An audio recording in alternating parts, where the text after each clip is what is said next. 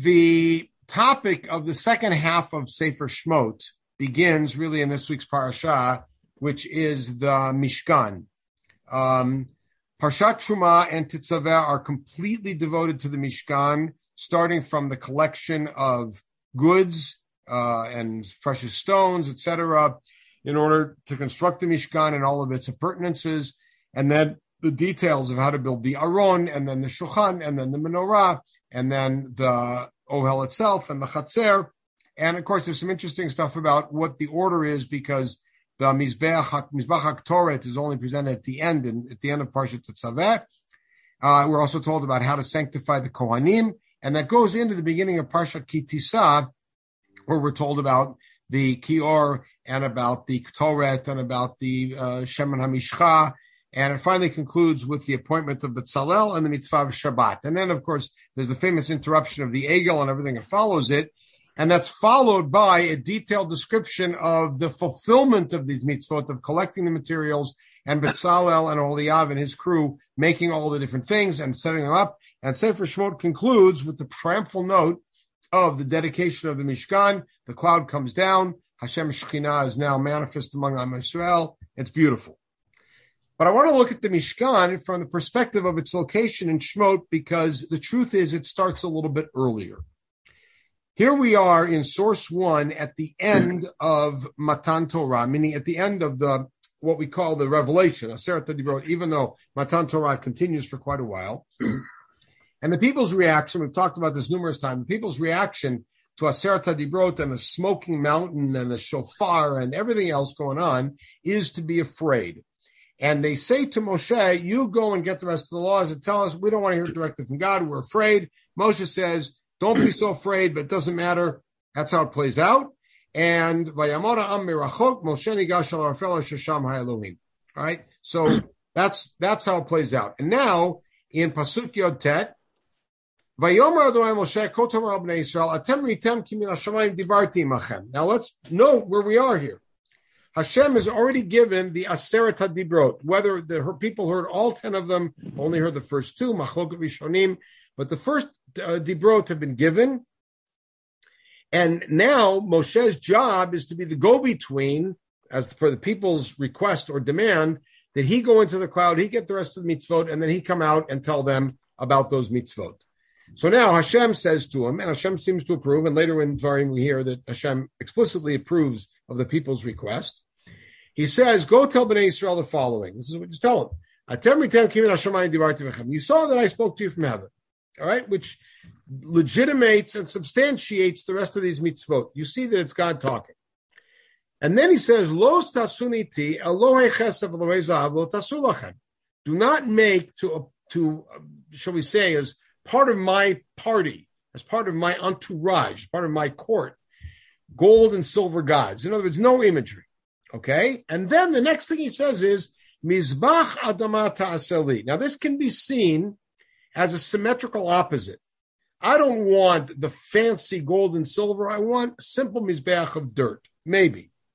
But at this point, the first mitzvah that he's actually giving them is Mizbach Adama, because Lo Tasin Iti Elohei Chesed v'Elohei Zahav seems to be an expansion on the first Diber, which is Lo Yelachah Limacharim Lo Taseh L'Chafesa. So there seems to be an expansion on that. The first new piece of information is about a Mizbeach. Build a Mizbeach, and then there's different laws of the Mizbeach. Mizbach Adama, and then he says the following. In the past, we've talked about what that means. It was the original plan for there to be multiple Mizbachot and multiple Mishkanim. Unclear, Mishkanot. In any case, wherever you mention my name, I'll bless you. And then, if you're going to build a Mizbeach out of rocks, don't build them with hewn rocks. You've put your sword on them in order to break them up, and therefore you have violated them, you've denigrated them. And don't walk up on steps. You have to build a ramp because of your erva being seen by the stones themselves. Okay. And then ve'ela mishpatim, and very famously Rashi points out, based on the Midrash, ve'ela, that vav is mosif. In other words, this is all one thing. We have the cholent problem. The cholent problem is that we were in Shul Shabbat Parshat Yitro, and we heard Asher lo tigaleh ratcha alav, and then Kaddish, and we heard it again, and then a Haftorah from Yeshayahu, and then Musaf, and then we went home and had Cholent and took a nap, and then we came to Shul and heard Ve'ela Mishpatim, and we think that Mishpatim is a separate thing, but the Vav tells you it's not. Hashem speaking to Moshe in the cloud, and the first series of laws that Hashem gives Moshe are about the Mizbeach and how to build a proper Mizbeach, and the fact that Hashem is going to come and bless them wherever they mention His name, wherever they seem to create a place of worship. And then Ve'ela Mishpatim, and then we have the Mishpatim, and you see I put a couple questions here, right? That Bnei Yisrael's fear. And so they send Moshe into the cloud, and Hashem's first response to that, his first mitzvot that He gives them are mitzvot of a mizbeach. Okay, that's fine. And you notice that the mizbeach is created here deliberately to be simple, not adorned, dirt, stones, rough stones, etc. Okay, what do we have next? Ve'ela mishpatim, and now I put almost all of Parshat Mishpatim into sound bites, right? We have the laws of Evet Ivri and Ivriya, and then we have the laws of murder and the laws of cursing your parents and the laws of damage to the body. Then there's these Kemamon, damaging somebody's property. Then there's laws of Shomrim, basically a tour through the Babas, right? And then there's the laws of Pitui, of seductions. We go into Masachet Tubot, as it were. And then there's a whole bunch of different abominations like offering up to other gods and witchcraft, etc. And then there's the proper treatment of the ger and the stranger, etc. And then there's a general thing about the juridical process, including not to take bribes, etc. And then there's the laws of the holidays. And then that ends with a bracha and a klala. If you recall, at the end of Mishpatim, after the Mishpat part, we get these other laws that are more in the realm of mitzvot than of mishpatim. They're ritual laws, and that's followed by bracha klala.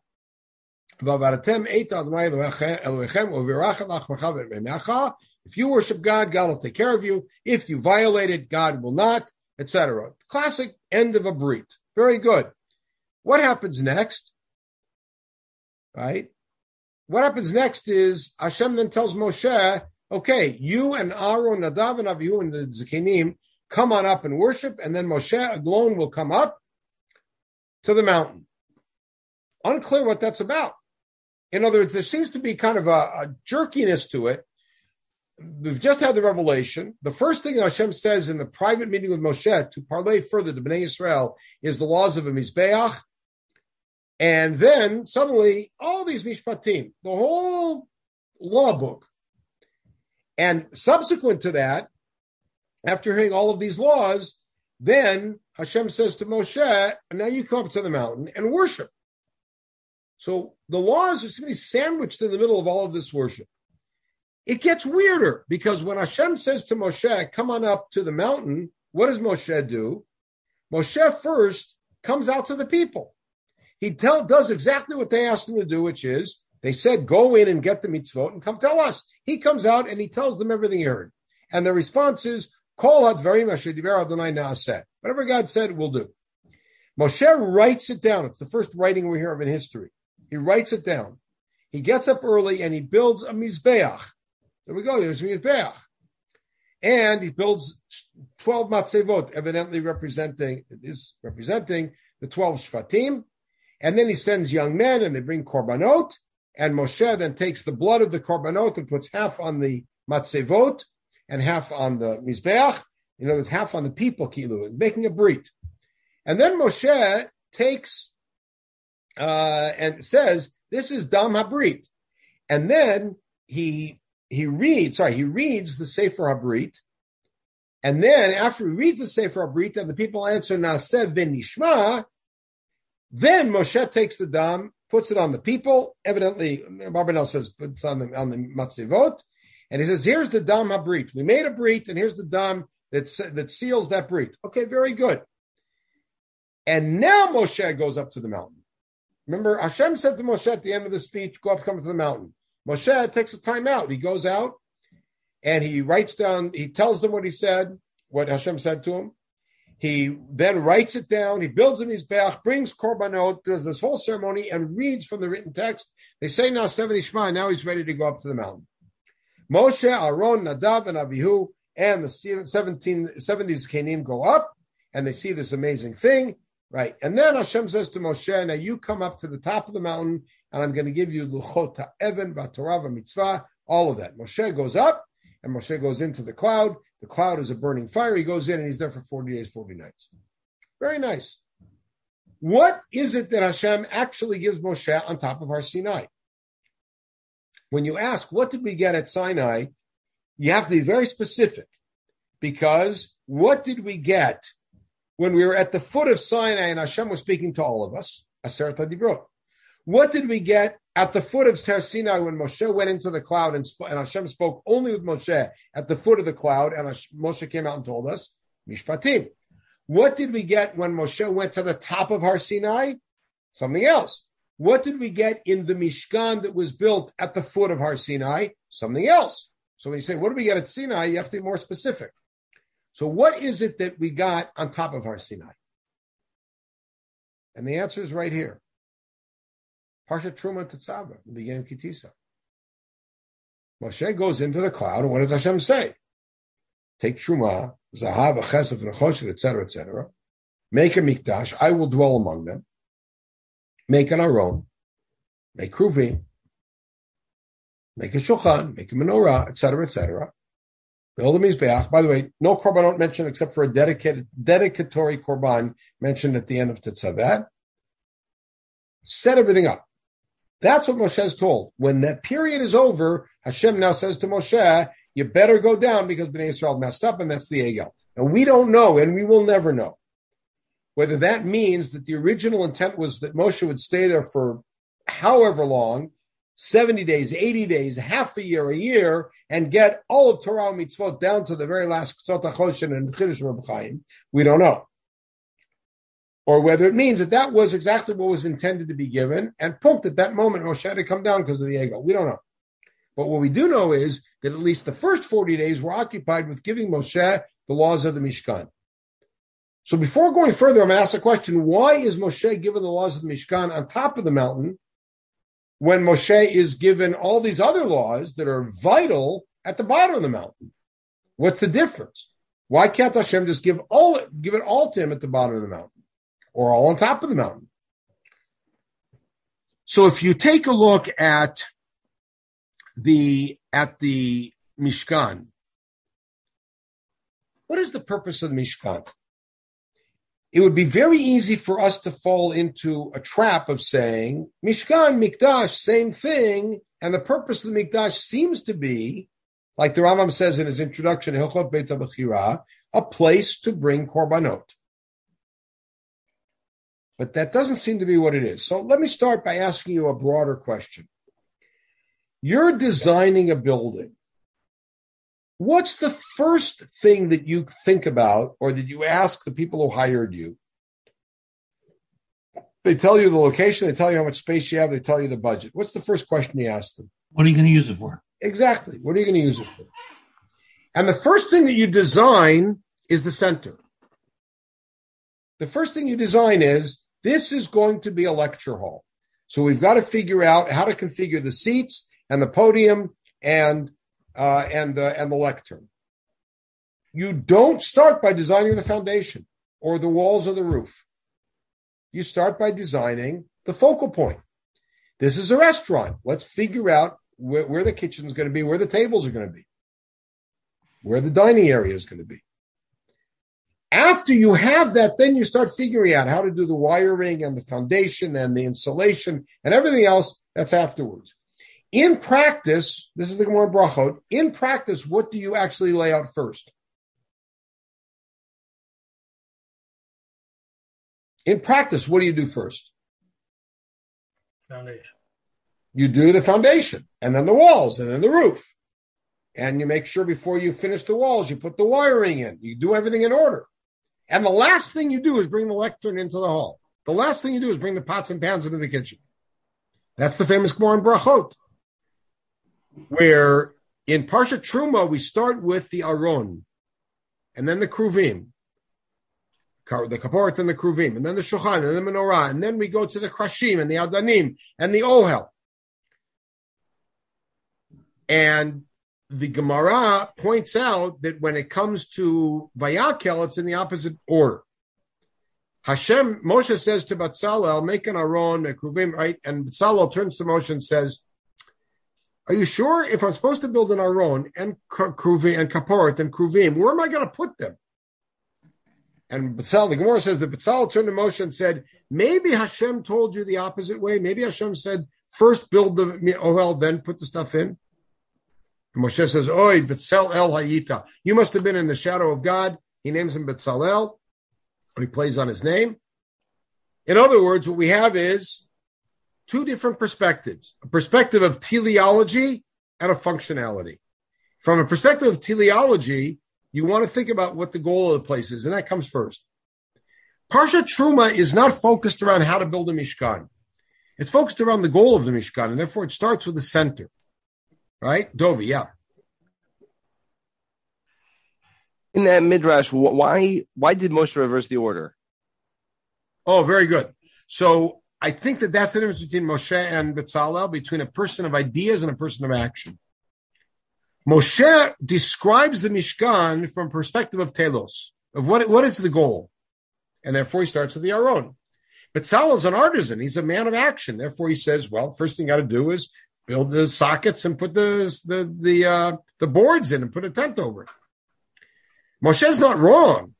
They're just looking at it from a different perspective. From perspective of function, or shall we say of sequence, you have to start with the foundation. So what is the goal of the Mishkan now that we got there? The answer seems to be right here in the Psukim, because the very first thing you're going to build is the Aron. And what's the purpose of the Aron? Let's take a look. The Asu Aron at Shitim, and we're told how to construct it, and etc. the size, and you're going to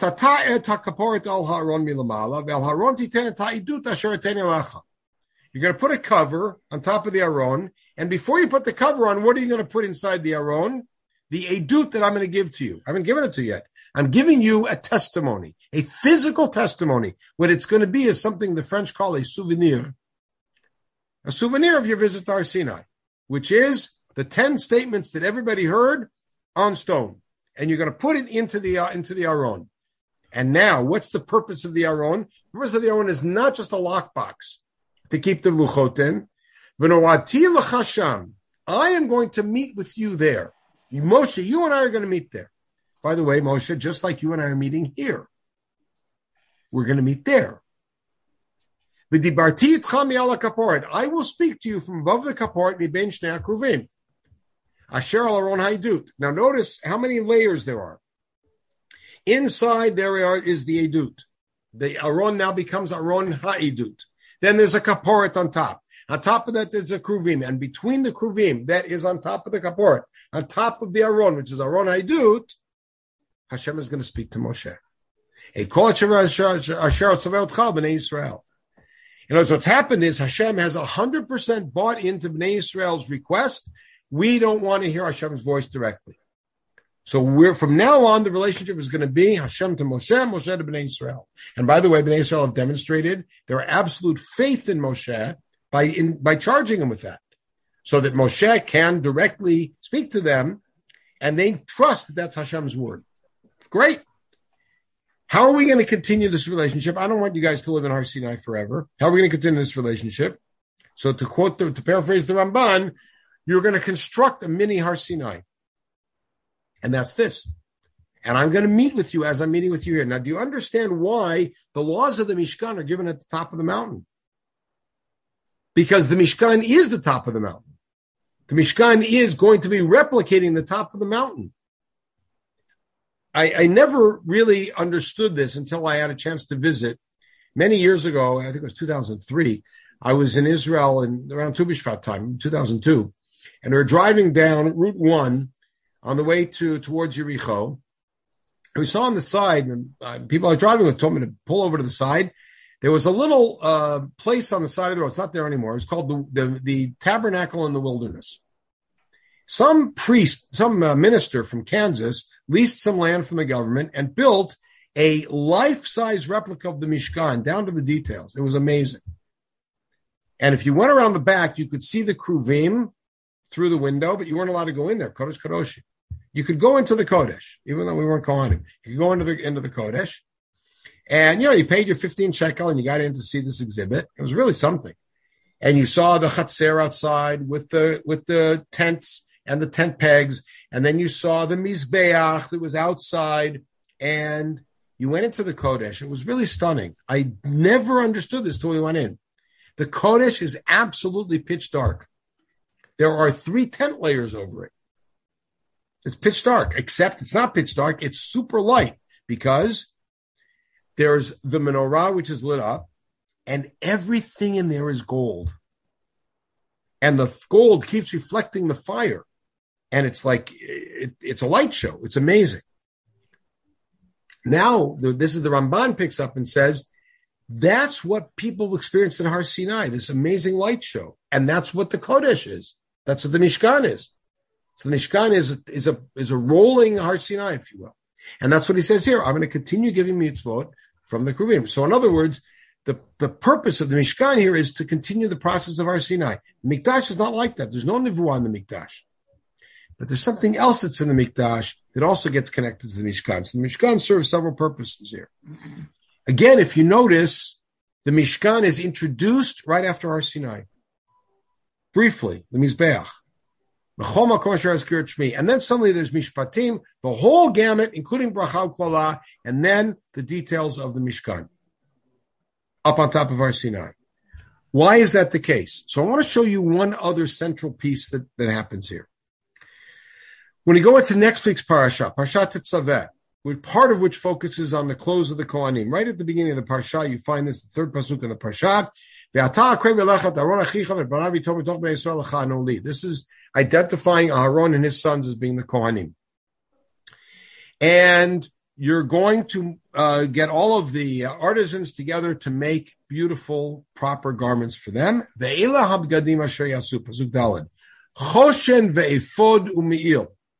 Now, it's interesting that when we talk about Bigdei Kuhuna, when you're teaching Bigdei Kuhuna in Shir, you usually start with the basic 4 that every Kohen wears, and then you add 4 that the Kohen Gadol wears.